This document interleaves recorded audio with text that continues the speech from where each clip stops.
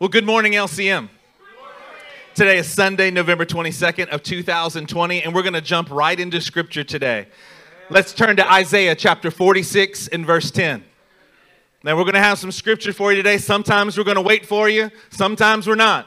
But you can handle it because you're LCM.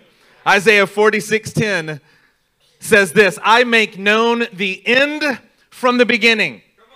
From ancient times, what is still yet to come. Yeah. I say my purpose will stand and I will do all that I please. I love the attitude that the Lord displays. I love our God and how he speaks to us and says, by the way, I'm the one that calls my shots. I'm the one that calls the end from the beginning. From ancient times, I've already said stuff that still is yet to come to completion. Man, we need to trust in a God like that. We serve a God who makes known the end, the outcome from before you get started in it.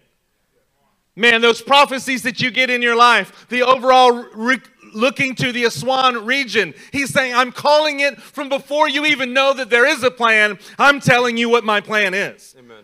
His purpose is perfect. And it will stand, and he's going to help every man and woman in this room accomplish it if you'll dedicate your life fully to him. He's called his shot with us here at LCM. Yeah. He's made us known to us the plan for us to ultimately reach the nations in the Aswan region. And our God does what he pleases, and he's going to do it with us. Can somebody say amen? Amen. Hasn't it been encouraging that God has revealed to us a greater level of clarity of what his plan is? And that his desire is that we fulfill that very purpose, the one that the Ancient of Days has set into motion and we get to participate in. In order for us to fulfill what that purpose is, it demands our obedience. It requires that we get on the other side of obedience. Y'all remember that from last Wednesday night? Wayne Gay preached a fantastic message. That the other side of obedience is not a bitter burden. Instead, it is a righteous responsibility. It's a joy for us to be able to go to the full extent of on the other side of obedience. It's because our Father has a vision. Our Father has a vision that he wants us to become just as much invested in that vision as he is. And he's given us the opportunity and the tools to get fully on board with that vision. Well, in turn, this gives us as sons of the Father. It gives us such clarity. It gives us direction. And it is our function and purpose to carry it out and further the Father's vision. Do y'all want to go further this morning? Well, to carry out the divine call and purpose that our Father has given us, we must have the divine nature of our Father flowing through us. It's got to be present. We have to accomplish a supernatural work by means of supernatural power. We want to accomplish the vision of this divine call. So turn with me to Titus chapter 3, and we're going to start in verse 4. Say there when you're there.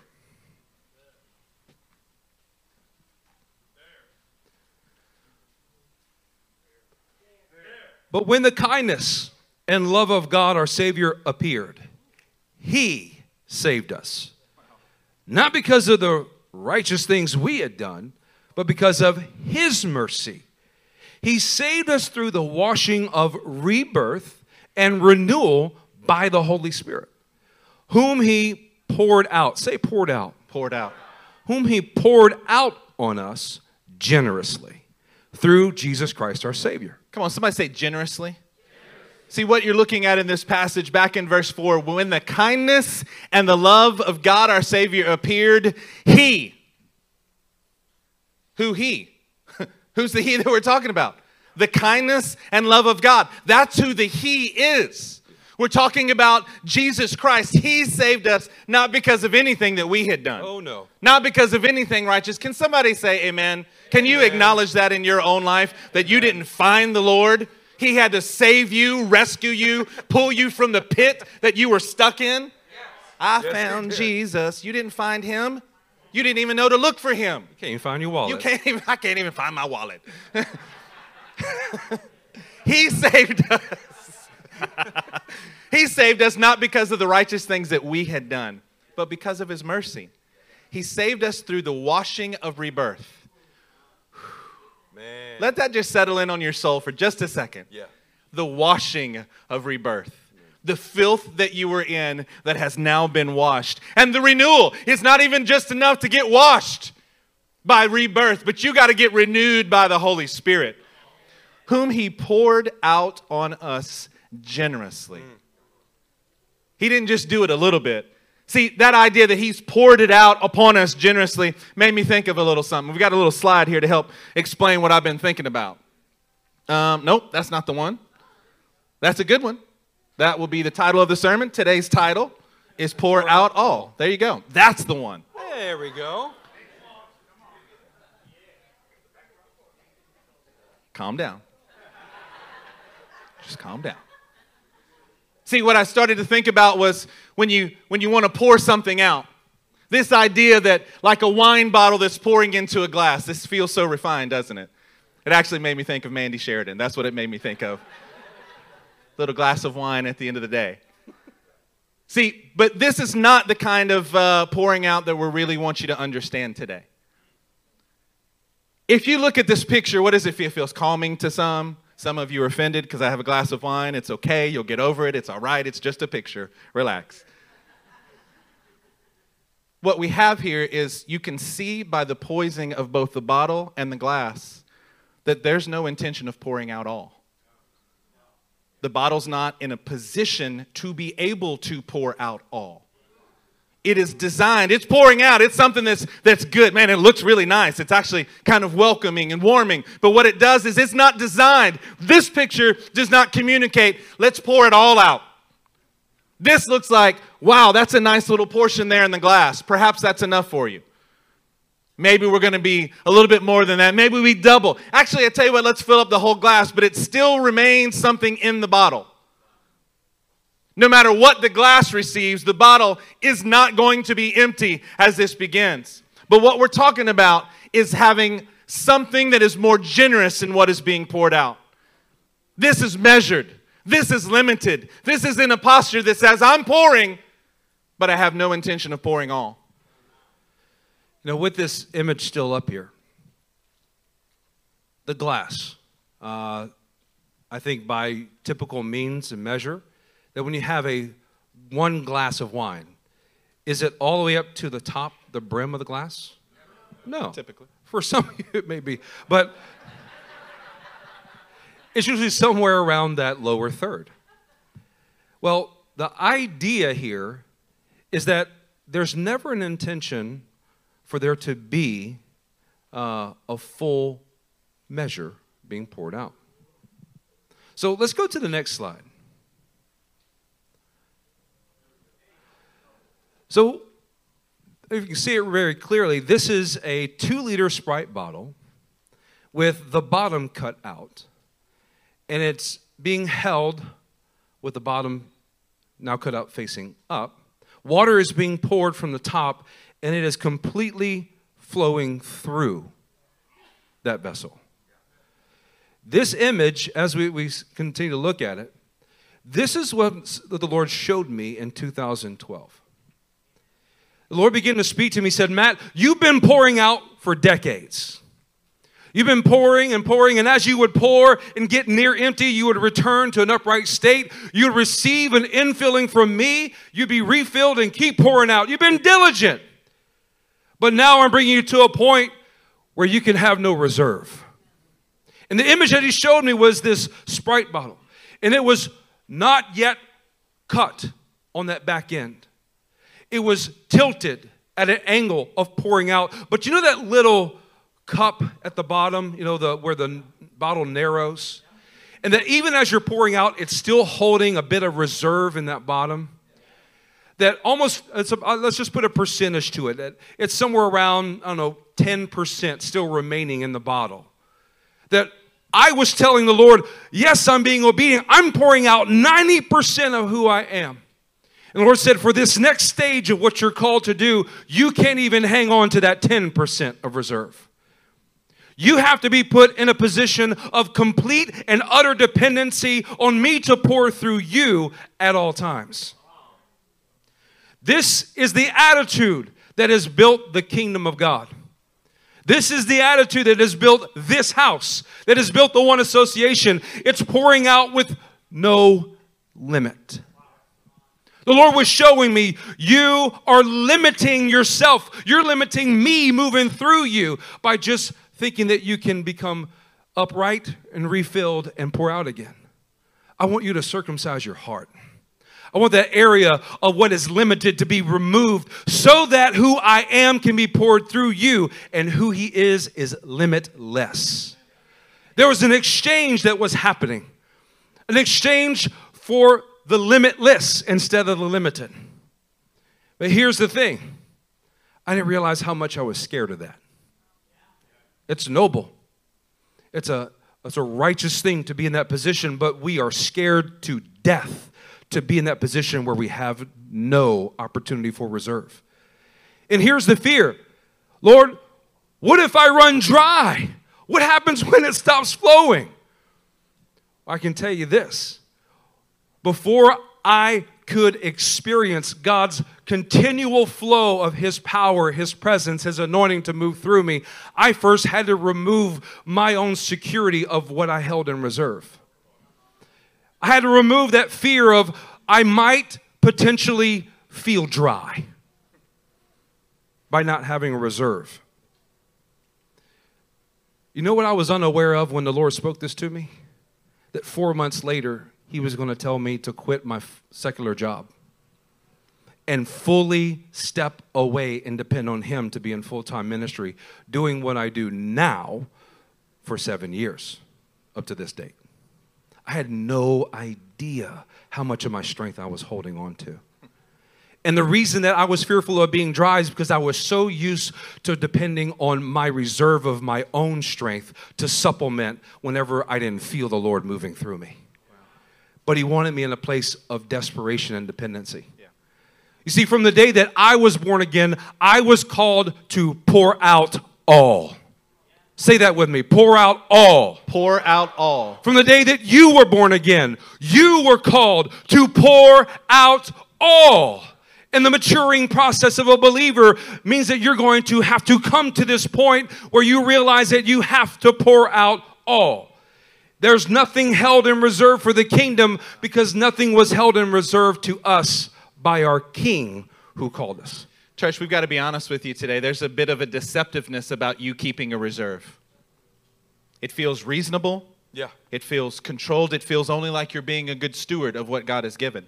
I got to encourage you that that's not what built this house. That's not what's going to build your house. Right. And it's not what's going to get us to the kingdom and taking over the Aswan region for God. Right. It's not going to do it. You have to learn how to pour out all day, every day. Now, I got a lot of head shaking, not many mouths moving because you're afraid of actually saying it out loud at this point. But see, there's something that God has poured into your pastors today, and we're going to pour it all out into you. Amen. We're not going to hold anything back. We don't have any secrets that we're waiting to give to you. See, that's part of what happens here as a church, is you learn to give out everything you have every time. Yeah. But what if someone else comes and needs something? Then the Lord will pour into you and give you more. Yes. See, that is what's got to change, else you end up actually holding on to dregs inside because you're not pouring it out fully. If you want to have a pure pour, if you want to be able to pour it all out and it be something that is heavenly. Do you see how smooth that water entry is from the heavens? Do you see what a smooth pour that is? What is it like on the bottom of that thing? It's like forceful men taking the kingdom by force. It's a torrent. Come on, Brent Vincent. It is a torrent that comes out of us. Why? Because he keeps pouring in, and the key is that you're not trying to hold any of it to yourself. You're not trying to hold any back, and we're going to be a fountain to you guys today so that you can be a fountain to the nations. We actually want to give you 7 ways today. Somebody say 7. 7. We're going to give you 7 ways for you to be a fountain to the nations today. Are y'all ready for this? Come on now. Somebody say, we pour out all. We pour out all. Turn to Ezekiel chapter 37. Say pour out all when you get there. Go ahead and put the slide up. You know, before Pastor reads this verse, what moved our hearts is that such a clear refining and restating of what our church is called to. That we are the Aswan team. We are going to send families to the Aswan region. It's what do I do now? Well, we're going to put into practice what we've always put into practice. But the Lord has been so gracious to pour into us these 7 steps that show what you do right now, what you will practice in here so that you can be equipped to perform out there. Ezekiel 37 verse 5 says this. This is what the sovereign Lord says to these bones. I will make breath enter you. Yeah. And you will come to life. I will attach tendons to you and make flesh come upon you and cover you with skin. I will breathe, I will put breath in you and you will come to life. Then you will know that I am the Lord. Amen. See, what is happening here is we've got to learn how to pour out all, even our breath. What's happening here is you know that it's a vision that Ezekiel is getting. He's out in a valley of dry bones. This is for the nation of Israel, but we see how it relates to us today as well. That those dry areas, those lifeless, hopeless, helpless, breathless parts of us, that God promised, His promise to us is that He will have a limitless supply of His breath enter into these bones and into these bones today. That His breath that He pours in, the Lord is surely going to make something rattle. Somebody say rattle. He is surely going to make these bones rattle. But what is going to cause the rattling? The rattling is His very breath that's entering into them. And He says it twice in the same passage. I'm going to make my breath enter you, and you will come to life. Then you will know that the I am, that the very breath, that the very spirit, that the very life of God Himself has entered into you. Why? Because you become what He is. He puts His life on the inside of you by giving you His breath, by pouring out all into you that you might receive of the breath of the life of God Himself. Let's turn to Daniel chapter 10 and see how this progresses further. Say pour out all whenever you get there. Daniel 10 verse 16. Then one who looked like a man touched my lips, and I opened my mouth and began to speak. I said to the one standing before me, I am overcome with anguish because of the vision. My Lord, I feel very weak. Or can I say that whenever God calls you to something, it's going to be greater than the resources that you currently have, or that you will probably ever have? That the vision always outpaces the resources, and it's to the point that the enormity of it begins to sit on your chest, and you cannot physically breathe. Daniel goes on to say in verse 17, how can I, your servant, talk with you, my Lord? My strength is gone, and I can hardly breathe. How do you know that you're really on track with fulfilling God's vision? When you can hardly breathe. Pastor Wade joined us in 2014. And he had been around and in ministry for many years, but he got here and he said, hey guys, I don't know what's really going on, but I think I'm not feeling well. I may have a virus or something. I just feel this weight. It's like it's constantly on my chest. You know, I'm not thinking about anything. It's just there. What exactly is that? Feels like I'm always at the bottom of the deep end of a swimming pool. Is it supposed to feel? I can't hardly breathe. I go out every day and I just can't breathe. And these guys just laughed at me. They were like, yep, that's exactly what being a pastor feels like. That's ministry, brother. It's the weight of responsibility of carrying out the vision of your Father. It's something to be embraced, something to rejoice in, but it does require you to give all of your breath to fulfill that vision. And the hope is this, is the very thing that we read in Ezekiel. I will breathe into you. But you have to empty all of your breath first. This is what's happening with Daniel. Verse 18 is the encouragement that we are receiving this morning. And it goes with, again, the one who looked like a man touched me and gave me strength. Yeah. When you get to that point where you are pouring out all of your breath for the sake of fulfilling your Father's vision, anticipate, know with certainty that the one from heaven is going to touch you, revive you, and give you strength to give the next breath that you got to give. What Daniel was learning at this moment is how to pour out all of his strength that was limited so that he could be open and ready to receive a strength that was limitless from his Father.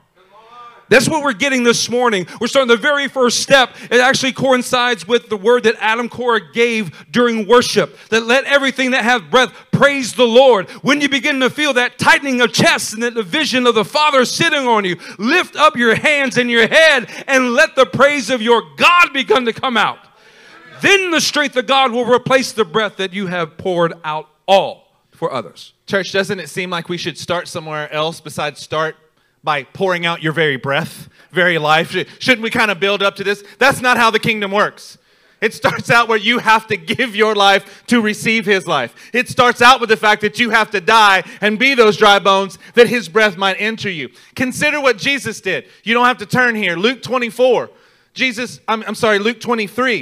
Jesus calls out in a loud voice, Father, into your hands I commit my spirit. When he said this, he breathed his last.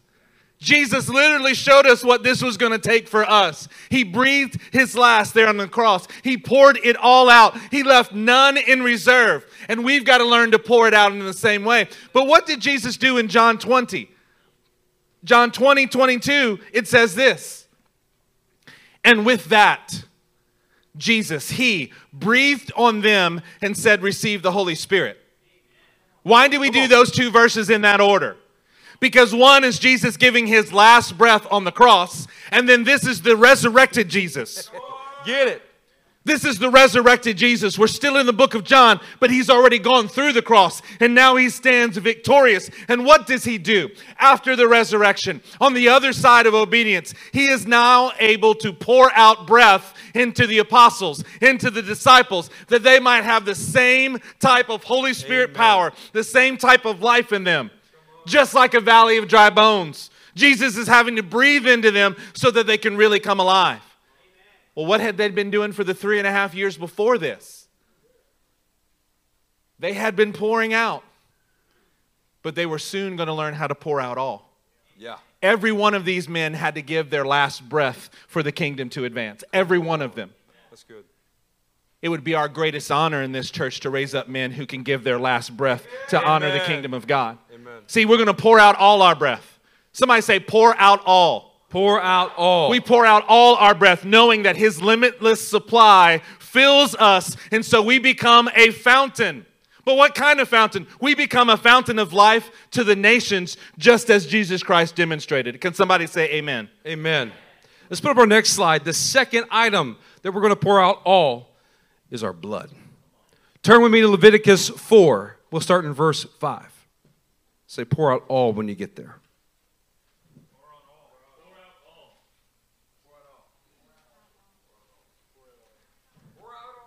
Then the anointed priest shall take some of the bull's blood and carry it into the tent of meeting.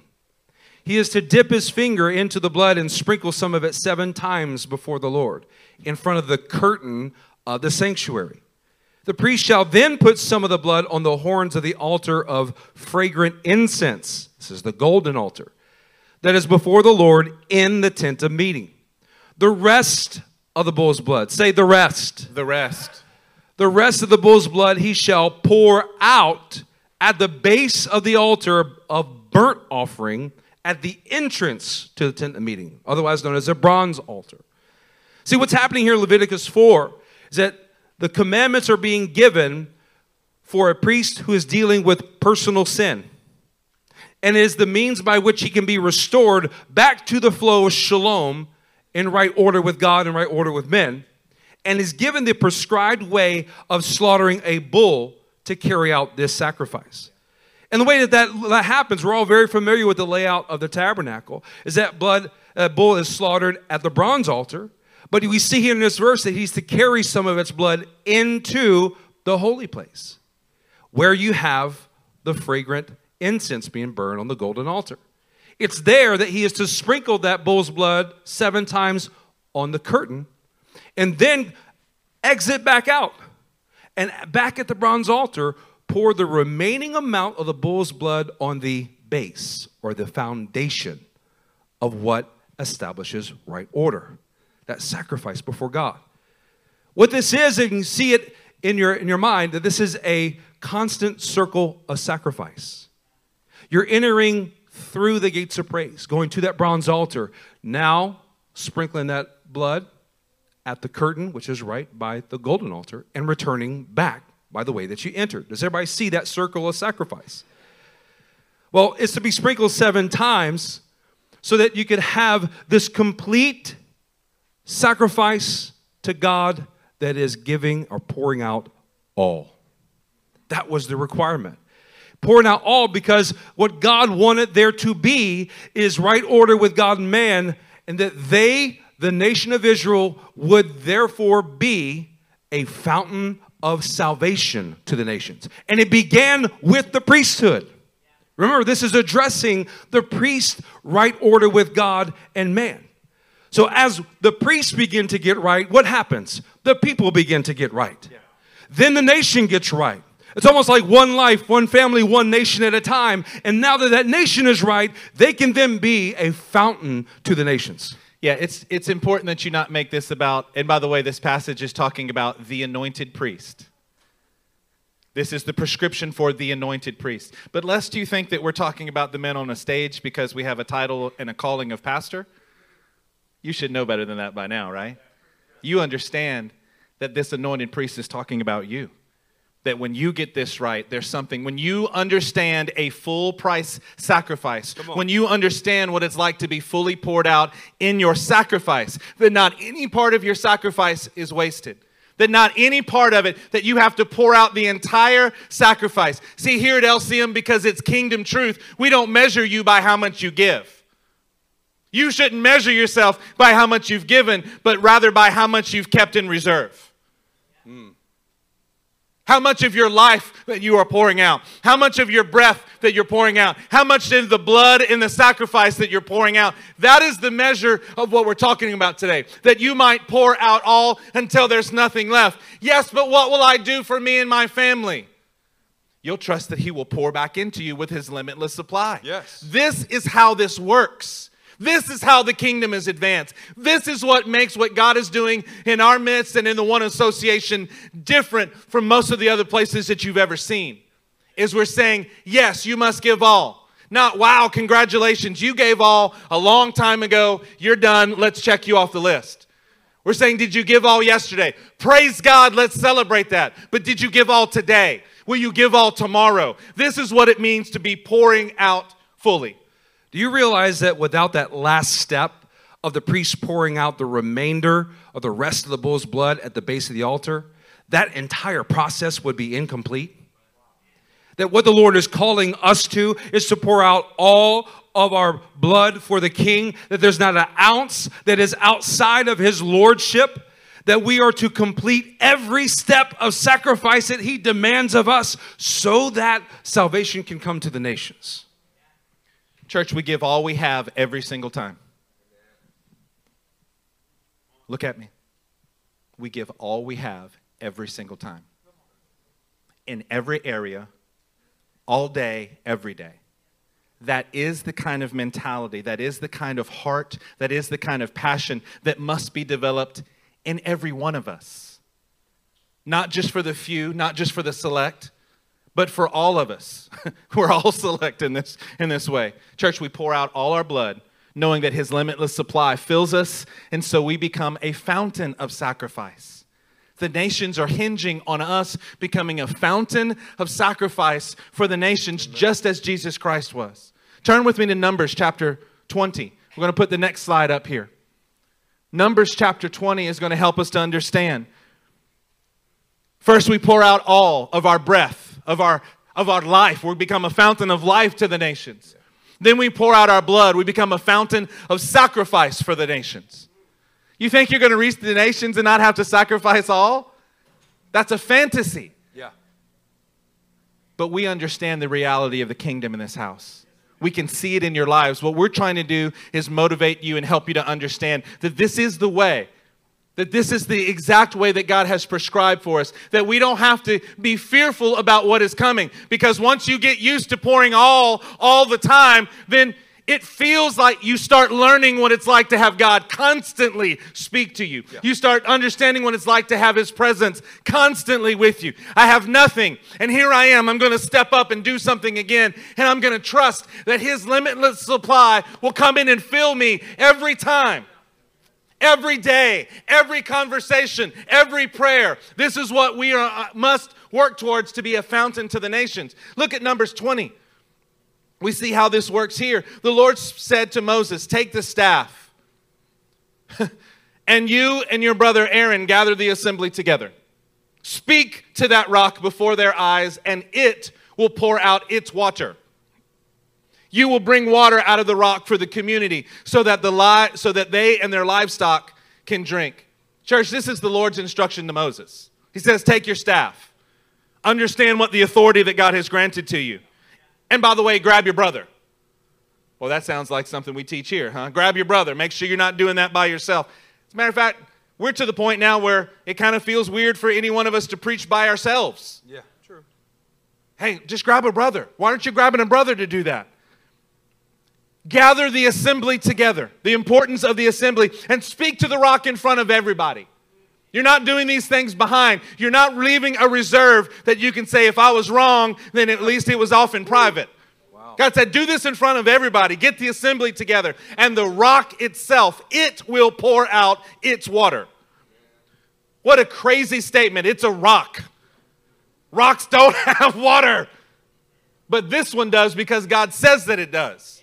And as they speak, it brings out water for the community, for the assembly that's there, so that they and their livestock can drink. God is even worried about the animals that these people possess. He's saying, I'm not just going to give enough for you. I'm not just going to give enough water for you. I'm going to pour it out in such a way that it is so abundant, that it is enough of a supply to reach both the people and their livelihoods. Come on, church. You got to understand, to reach out to the Lord, to allow Him to pour out, even in the water of your life, the very strength of your life, that He would pour out, that He might pour into you. You keep pouring out so that His limitless supply will continue to pour into you, and it makes you a fountain to the nations. It makes you a man and a woman when you pour out all in obedience, when you pour out all of your strength, that it fills and feeds the community and even what the community is doing for their livelihood. Saints, can't you trust the character of God at all times? We should. Our flesh revolts against it. But thinking about this passage in Numbers 20, think about what led up to this point. See, Deuteronomy says, it is I who cause you to hunger and thirst in a desert, so that you may know. If you're coming to that point where you are thirsting for the water of God, everything seems dry around you, it's because God is bringing you to a place that He is going to open up the fountain of life to pour inside of you. And in turn, you are going to pour out that same water. Let me read this to you. This is John 4:13. We'll put it up on the screen. Jesus answered, everyone who drinks this water will be thirsty again. But whoever drinks the water I give them will never thirst. Indeed, the water I give them will become in them, say in them, a spring of water welling up to eternal life. So we have three things that are very clear in this at play. One is this water. Everybody say this water. This water. This water is your own natural strength. If you drink from the well of your own natural strength, it is guaranteed you will be thirsty again. A certainty. But when you begin to drink the water that He gives you, you will never thirst again. There's a promise that we will never run dry, because the God that we serve is an eternal fountain that always flows. We just got to get in right shalom with Him to be able to access it. You know, there's a moment in history in Judges where this man named Samson just gets through defeating a bunch of Philistines with a jawbone, throws it down, and he is wore out. He needs to be refreshed. He goes and he cries out to the living God. And what does God do? God opens up a fountain to him. The place is called En Hakor. And En Hakor means a fountain to him who cries out. What happens whenever your strength is empty and gone? You respond by crying out for God to open up that fountain. And from that fountain, he begins to impart his strength in you. There is an eternal, an everlasting source of strength and life that's always available for us. Even when, and especially when, my strength is completely gone. That's where God gets the most glory. His strength is limitless. Say limitless. Limitless. There's no end to his strength that he will pour into us. Again and again. You know what? Our pace of life right now that I love and want to continue to increase, I thought was impossible 10 years ago. There's no way that we can go harder in the paint about this. Thank you, Spence, for that term. There's no way. I see such a limited capacity in our own strength as a church to be any more busy and active in discipleship. Man, was I wrong. God circumcised my own strength away from me so he could teach me about his limitless strength that we're living in right now. And we still got some more to go. Amen. See, drinking from the rock, Christ the rock, gives us the access to supernatural strength that not only causes you to never thirst, but you also become a spring of that same living water. Yeah. Every person, every family in this room is called to be a fountain to the nations. You're called to be a spring of living water, but that requires that you are accessing the spring of living water to become that. We pour out all our strength knowing that his limitless supply of living water will fill us. And so we become a fountain of strength to the nations just as he was. So let's share with you now our fourth one. Let's put it on the next slide. We pour out all of our oil. Turn with me to 1 Samuel 16. We'll start in verse 1. Say, pour out all when you get there.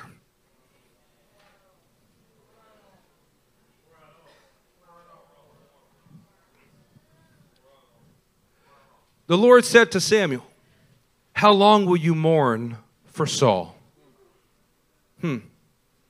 Since I have rejected him as king over Israel, fill your horn with oil and be on your way. I am sending you to Jesse of Bethlehem. I have chosen one of his sons to be king. See, the understanding here is that Samuel is an anointed, divinely enabled, empowered man of God. He's set upon a divine task. In fact, he was anointed and called out as a boy, a itty-bitty baby boy, wearing the priest's garments as a boy, in the house of God as a boy, being raised up from a boy and now into a man who is anointed, wearing the garments. And now he's seeking to make disciples that are anointed for the same divine task. But there's been a tragedy. There's been a defection. Saul has completely and utterly failed. So this man that he anointed as king because the people wanted a king is now falling on his face. And what do I do about this, man? He's not engaging in warfare. He's just watching, waiting for somebody else to lead. Well, this brings something to mind for us. How difficult is it to pour out the anointing God has poured upon you and not have things work out in other disciples? It's almost a certainty. When you begin to pour out the oil that God's given you, looking at the results directly in them is going to be discouraging at times. You're going to begin to mourn over the Sauls in your life. You have poured into life day in and day out, year after year, and then they walk away over some silly offense that is just a big red herring and a justification for why they didn't want to continue in discipleship. That's happened more times than I can count here at LCM. And it's a normative part of the experience of making disciples. I see it here in Samuel's life, and I see it in our life. But there's a response that we have to have. It's the response that God is giving Samuel, that God is giving us. See, it's not about something working out. It's just about the obedience to pour out. Yeah. Go fill your horn with oil again, son. Be ready to pour out what I've always poured into you, because there's more disciples out there that need what you have. Come on now. See, we look at how things worked out to determine how we should keep pouring out. That's the problem. That's not how the kingdom works, though. When we look at how things work out to determine how we should keep pouring out, we are removing ourselves from the heavenly flow that is limitless, and we are making it a limited supply. Come on, now that's a good word from Pastor. This idea that when you start measuring how much you pour out by how you think it's going to work out. No. Is that just Pastor Matt? Is that just me in this house? No. This is one of the things that keeps us from pouring out. Man, I tried that. I did what you guys are saying. But then what started to happen was that I started seeing that it didn't work out the way that I think that it should. So what I did was I quit pouring out all. This is the pattern of all of humanity. It takes something special for the Lord to say, why are you still mourning over the one who didn't work out? Get up. Yes. Fill your horn with oil. Get it. Get that limitless supply back in you and start pouring out some more. Amen. The answer when something isn't working out is not for you to quit pouring out. That is our human nature. Man, I wish I would have had more in reserve now because it didn't work out. God says you better ignore that, fill up, and keep pouring out. Amen. Amen. Come on, you got to get something inside of you today. We're going to move on. But you got to get this down in your spirit today. I'm looking at you. I am feeling the nature of this room, and I'm going, man, Lord, don't let us miss this. Pastor Matt is getting it. We spend far too much time measuring how much we're actually going to pour out. It's true. Contemplating. What if this doesn't? I'm 95% sure this is going to work out, so I'm going to keep 5% back for myself. That's not actually the kingdom. I can assure you, you won't fulfill your calling like that, but those who give all in trusting themselves, faith-filled actions that show that God has to pour into you his limitless supply, or you won't make it. It's true. That's what shows that you're walking in the kingdom the way that it's necessary. This is what God is revealing to us. When you're dedicated to pouring out without measuring how it works out, you know what that keeps you from saying? I am anointed failure. Man, I'm just an anointed failure. Look how much God has anointed me, and it's not producing anything in my disciples. But when you're dedicated to just being pouring out all at all times, man, you're looking for the next opportunity to pour that anointing upon. What is that next opportunity? You know what? Even if it's not working out with the person in front of me, I'm going to trust that God's going to supernaturally empower me to supernaturally transform them. That's what they need. People need the anointing of God flowing through you at all times. It is what keeps the light and the lamp of God burning within you. You know, from the first moment that we built out a garage in a home here in Sugar Land, invited neighbors on the right and the left, and both of them said, no, we're not going to come to church in your weird little garage church. You know what we did anyway? We had church. Why? Because the lampstand of God was still burning. That we were going to be dedicated to pour out all, not depending on people's responses to determine whether or not we should. That's what built this house. That's what continues to build this house. And that's what's going to reach that region of a swan. Let's look at verse 13. So Samuel took the horn of oil and anointed him. He found David out of all the brothers, in the presence of his brothers. Well, there they are again. And from that day on, the Spirit of the Lord came powerfully upon David.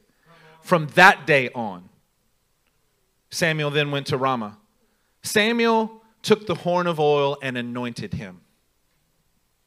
We're not talking about a sip of Chardonnay kind of anointing here. You know that Samuel poured out all of his oil upon King David. From that day on, there was no Goliath yet, folks. There was no cave of Adullam yet. There was no ruling in Hebron or ruling in Jerusalem. There was none of that yet. He was just a boy. Yeah. But from that day on, from what day on? The day that a man of God poured out upon his life, it changed him forever. But it took a lot of years for you to be able to see how much he had been changed. You saw glimpses of it in later chapters about Goliath, but it took years for him to actually ascend to the throne. That's why it takes men who can see this way, live this way, and say, I'm going to pour out all. Why? Because it may transform this lowly boy into a king. It may transform this life in a way that they will be empowered for forever. When one man understands how to pour out all of the oil that he's got. When one man understands to empower other people with all that he's got, exhausting himself to do it, there is something special because it makes you a fountain of strength to these nations. It makes you a fountain of empowerment for them. But it only comes as you learn to pour out all. Let's take a look at the next slide. We're going to go on. Somebody say, we pour out all. We pour out all. We're going to look at the Word of God. Come on now. Can you feel it building inside of your heart? Turn to Malachi chapter 2.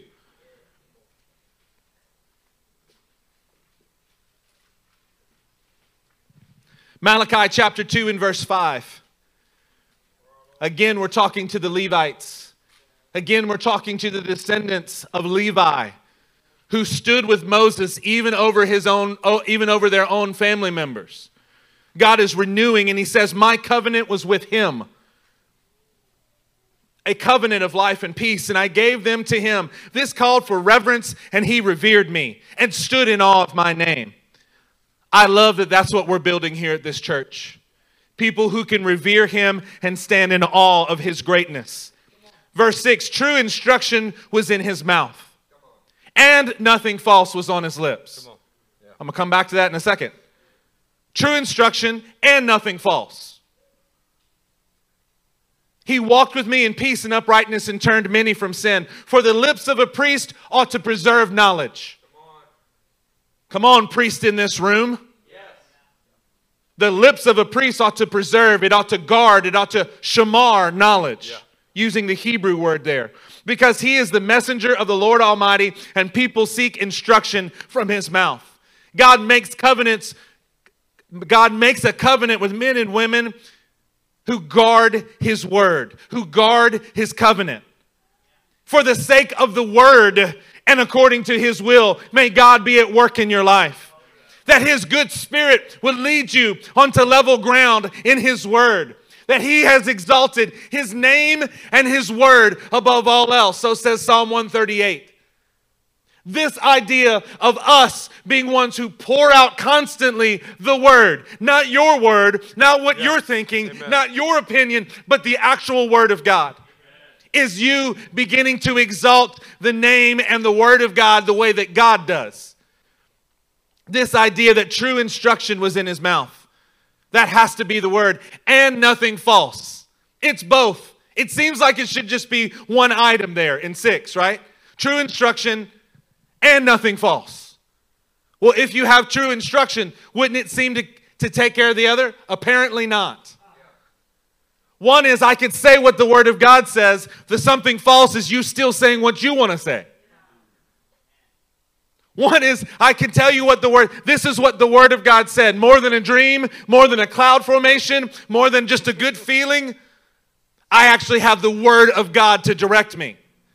But then us wanting to add something to it. See, you got to have both true instruction and nothing false. Because the lips of a priest preserve knowledge. What you got to do is learn how to pour out the word. Pour out the word. Pour out the word. Pour out the word. And may God's limitless supply come in and fill you again. You want to look smart? Quit worrying about looking smart. Start showing wisdom in your speech because you reflect the word of God perfectly. Come on. Yes. Quit being afraid somebody's going to look at you and think that you're stupid. Start speaking the word to them. It's the very life of God. It is his word that he has exalted. Therefore, we must exalt it. It is not only supreme, it is sufficient. It is supreme in everything that it does for us. We've got to have lips that are pouring out all of the word. Come on. How is it that you guys do that? How is it that you can come in? We have the Moutons here with us this weekend. You know, I love elders because what they did is they prayed and they got a word while they were driving from Baton Rouge. It's not completely appropriate, but they were making sure that they had written down what God had for them because they were going to get here and they were looking to pour out all of the word that God had given them. They were looking for opportunities. This is what you do. This is what we do. Somebody say, this is what we do. This is what we do. We pour out all of the word in every situation. What Pastor just said is incredible. That when we are dedicated to pouring out all the word, we are constantly looking for opportunities to pour it all out. You know, one of the greatest fears that you will have, if you haven't experienced already, is that after receiving a string of revelations and words that God gives you, the fear is, will it happen again? But Lord, I just got through pouring out everything that I received from you. Is this going to happen again? That's a real fear that you're going to have to confront. And you confront it with the idea of, he absolutely will pour it all out in me again. By the way, this is what your pastors do every time we're with you. We never try to hold anything back from you. No. We teach you everything that we've learned in the last 2 days, and we pour it out as much as we can. Wouldn't it be better for us to keep something back for ourselves? No. No, it wouldn't at all. It would actually become stale, and you'd find the dregs coming out.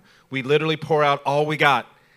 We exhaust ourselves before we then go, what are you going to do next time? I have no idea. You guys got to wait for him to pour it into us. The Lord will have to pour something else into us, and he always does. How many times have you sat with one of the elders or pastors, and they just even referenced a scripture, and it was the very thing that you were reading that morning? Can I tell you what happens on the inside of us? Right before we say that scripture, it's a mild, slight nudge. It is not an overt magnification of, you need to say this scripture. Never. It is, you know what? I think Isaiah 55:9 just comes to my mind. I'm going to trust that God is pouring into me. I don't need this clear, defined, landing strip with lights on it to tell me that this is God's will. When you trust the nudges that the Spirit is magnifying to you about His Word, it is going to demonstrate your dedication to pouring out all that He gives you. Amen. Nothing in reserve. Let's turn to Isaiah chapter 2 and look at verse 2. Say, pour out all when you get there. Pour out all. In the last days, the mountain of the Lord's temple will be established as the highest of the mountains. It will be exalted above the hills, and all nations will stream to it. Many peoples will come and say, come, let us go up to the mountain of the Lord, to the temple of the God of Jacob. He will teach us His ways, so that we may walk in His paths. The law will go out from Zion, the word of the Lord from Jerusalem. Something that we should see very clearly in this passage is that there's a reason why God is exalting Israel. He's exalting them as that highest of mountains so that He could pour out His word to the nations through Israel. Well, look at this in a personal example. See yourself in the mirror of God's word. Why does God exalt you? God exalts you because He is wanting to pour out His word to all the nations through you. It's not for your glory. It's not for your splendor. It's not even to resolve your insecurity or ego. It is for the sole purpose of there are other people that are dying to hear God's word through you. And as He begins to exalt you, He's going to give you His word to speak to them. And when you are pouring out all of His word, you are feeding the nations as a fountain of His word. See, Psalm 119, 130 says this, the unfolding of your words give light. It gives understanding to the simple. I stand here as one who has experienced this. I don't mean the unfolding of His words. I mean in giving understanding to the simple. I'm a recipient of revelation from heaven that has transformed me from simple to now more than simple. I am transformed into a son of God who knows how to rightly handle and divide God's word. I'm transformed into a son of God that has a house that is a fountain to the nations, that no matter where my feet stay on this planet, I'm going to do what I've always been doing. And that is pouring out all of the word that God gives me. I'm going to sit in couches in Kenya and Nairobi, and I'm going to pour into them just like I sit on my couch and pour into you. And I see the exact same result. I see people's lives transformed, born again, spirit-filled, set on a course for the rest of their life to fulfill their mezuzah. This is what we do. Zion was a fixed reference point. That the law would go out from this fixed reference point. And that it was demanded that it would flow from Zion in order to accomplish God's will, which was to acquire the obedience of the nations. Why does the Lord give you revelation of His word? It's what you need, but more so, it's what they need. As you pour out all of the word the Lord is pouring into you, you are then becoming a fountain to the nations, starting with the person directly in front of you. Everybody look up at me. Whenever you are pouring out all the word that God is giving you and becoming a fountain to nations, it begins with the person directly in front of you. You don't have to wait, and you should not wait to stand in the region of a swan to start doing what you should do in a swan. It begins now. That means when this service is over, you know what you're going to look for the opportunity to do? Pour out all the word that God has given you. You know what you're going to do tonight and tomorrow and all the days of your life? You're going to look to put into practice what you see us do on a daily basis and therefore prepare you for the future. Let's take a look at this next slide. Somebody say, we pour out all. Pour out all. Whether it's our breath, the very life that's within us, whether it's the blood, the sacrifice, or the water, that all of our strength, the oil, the empowerment of God, His word are here. We're going to see intercession that we must pour out. Let's turn to Isaiah chapter 53. Say pour out all when you get there. Isaiah 53 verse 12. Therefore, I will give him a portion among the great, and he will divide the spoils with the strong, because he poured out his life unto death and was numbered with the transgressors. For he bore the sin of many. But praise God, this verse doesn't stop right here. And made intercession for the transgressors. Well, as we are getting right with God, as we are pouring out all of the previous 5 items and we come to this 6th one of intercession, it is now you are standing in that place of being in right order with God, and you can acquire the coordinates of heaven to partner with God's will. You can intercede and cause change on earth as you engage the heavenly realms. Every person in this room has the responsibility and the access and power to intercede on others' behalf. You have been washed by the blood. You have been washed by His water. You have been anointed by His oil. You have been given His word and His breath. Now you can stand in their stead and watch transformation happen in their life just like it's happened in yours. In 1 Timothy 2, it says this, I urge you then, first of all. Somebody say first of all. First of all. I'm urging you, first of all, that petitions, prayers, intercession, and thanksgiving be made for all people. Church, we're doing the same thing for you here today. That you begin to pour out all. First of all, I urge you to pour out all of your prayers, all of your intercession. Why? Because this is good and it pleases God our Savior. He desires that all men be saved and come to a knowledge of the truth. But it requires people who are going to pour out all, even our intercession, that we present it to Him. Because as we learn to pray, as we get that, we pour out all of our intercession, that limitless supply of His will begins to come in. Do you need to understand His will more in your life? Yes. Do you know how you do that? You begin to pour out. See, so much of what we're saying today, it may seem simple, but we're giving you a key that unlocks so much. What do you need in the kingdom? Well, I need this. Then pour out in that area. What you need is to pour out to the fact that He will then pour in with His limitless supply. That's what you need to do in every area, in your intercession, that the smoke of the incense combined with the prayers of the saints may be offered up before the Lord, and He will combine that with fire and come and move things on this earth. Amen. Church, we pour out our intercession, knowing that the limitless supply of His will being poured in will fill us. And so we become a fountain of God's will to the nations. Church, we're about to wrap this up. We have just a few minutes left. But we've got a little bit more to pour out. Amen. We're going to pour out our all to you. Let's look at this last slide. It says this. Everybody say this with me. Say, we pour out all. We pour out all. All of your breath,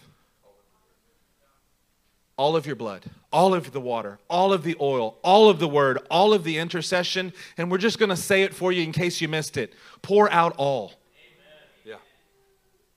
Pour out your all. Hebrews chapter 5. With one of our last verses here, Hebrews chapter 5 and verse 7. Come on, get this with me as we're pouring out the last of the all here that we have. During the days of Jesus' life on earth, He offered up prayers and petition with fervent cries and tears to the one who could save Him from death. And He was heard because of His reverent submission. Church, are you getting this? During Jesus' days on earth, during His life here in a human form, He poured out all. He poured out all of His prayers. He poured out all of His petitions. He poured out all of His tears, all of His crying, all of His desires. He poured it all out. And He was heard because of that. Verse 8 says, Son though He was. Don't skip that phrase. That's important. Son of God though He was, He learned obedience from what He suffered. And once made perfect, He became the source of eternal salvation for all who obey Him. He was made perfect because He poured out all the time. He poured out all of the time. And that's the Son of God. I am not putting this lesser of His deity. I'm saying that this is the Son of God and He had to do it this way. How much more do we need to understand that it's got to be that we pour out all of the time? This is exhausting. Yes, it is. This is going to, I don't think I can do it. You're probably right. But this is the only way that you can do it. Amen. If you are feeling tired and worn out, it's because you actually haven't gotten all the way over yet. You haven't gotten it all the way out where He has to fill you constantly. You're still trying to do it, and you're still trying to sip Chardonnay with us. While that may be a relaxing end to your evening, it is no way for men and women of God to advance the kingdom of God on this planet. He became the source of eternal salvation. He became the fountain of salvation because He wasn't trying to bottle anything up. He poured it all out, and He actually became the source, the fountain of eternal salvation. Let's put up Revelation 7:17 for everybody to see.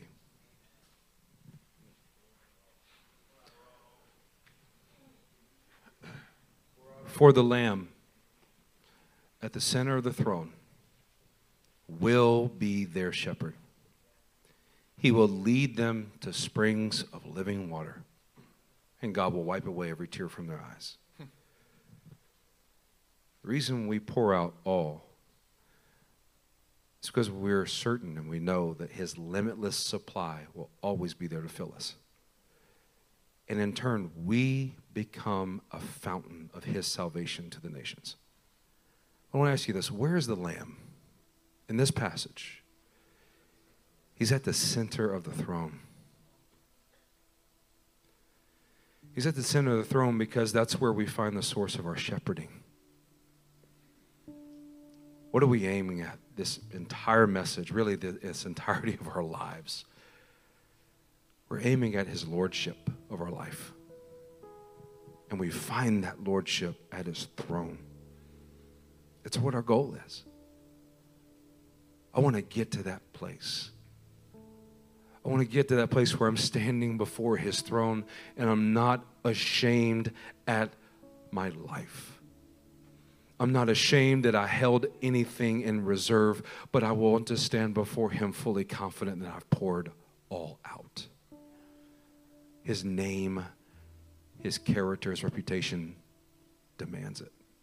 It's worth it. From his lordship, from that lordship that comes from the Lamb at the center of the throne, then leads us to springs of living water. So we can become springs of living water. I cried out in my bedroom some number of years ago when I was first born again. And I said, take the throne of my life. I knew what it meant and I didn't know what it meant. I knew what it meant that I no longer wanted to control my own life. I knew that he was the only one that could and do it in a way that brought me springs of living water. So I want this to weigh on your hearts this morning. When you stand before his throne, will you be able to say, I poured out all for you. I poured out all the time. And our hearts have to respond, but we must. Stand to your feet.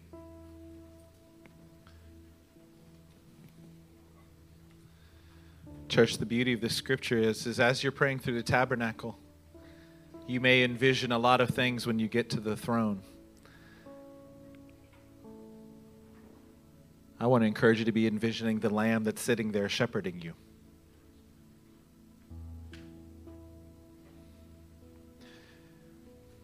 We've got a secret for you, and we've given it to you this entire sermon. The secret of what built this house is an attitude that says, I'm going to pour out all the time. I'm going to exhaust myself.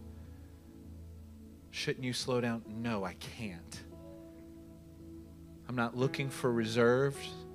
I'm not looking to have something in a bottle that's measured, that's limited. I am looking to get to the Holy Spirit that is given without limit. How can the Holy Spirit in John be given without limit? It means that you are constantly pouring out so that he can pour into you. Church, that's our cry, and that's our call to you today. It can't be in one area. It can't be a sip of Chardonnay. It's got to be all. You have got to pour out all. That causes you to denounce your fears, to denounce what you're worried about, which is other people around you and what they think about you, about your own failures. It causes you to get your eyes off of yourself and begin to get your eyes to be a fountain to the nations. There's no more secret. There's no more cloudiness in how you're going to achieve what God has given you to achieve, which is what he's given us as a church to achieve. There's no cloudiness here. The clarity of you becoming a fountain to the nation is that you pour out all the time. Mighty God, we come before you right now. Lord, may we learn to pour out all of our breath. Lord, all of the blood, all of the sacrifice, Lord. Pour out all, Lord. Teach us how to do that now. This is the only way that we can achieve your will. It will not be in the strength of a man. It will not be in the intellect. It will not be in our resources. It is found in us giving all the time. Lord, in every way, teach us to give and pour out all our breath, all our blood, all the water, all the oil, the word, the intercession. Help us to pour out all that we have, Lord, and that your limitless supply may fill us and keep filling us and always fill us without limit, Lord. Lord, let us rise up that we might be a fountain to the nations today. Mighty God, I pray over those at this altar. Lord, I pray that you help open their eyes to see where they have limited you, see where they limited what they need to pour out all. Lord, let your wellspring of life come to life inside of them. Lord, let it refresh and renew who they are standing rightly before you, what you've called them to, and how to achieve it now. Lord, help their eyes see the life and the family that's in front of them now, and how to pour into them everything that you're pouring in to these people. Lord, thank you for your Spirit that leads us into all truth.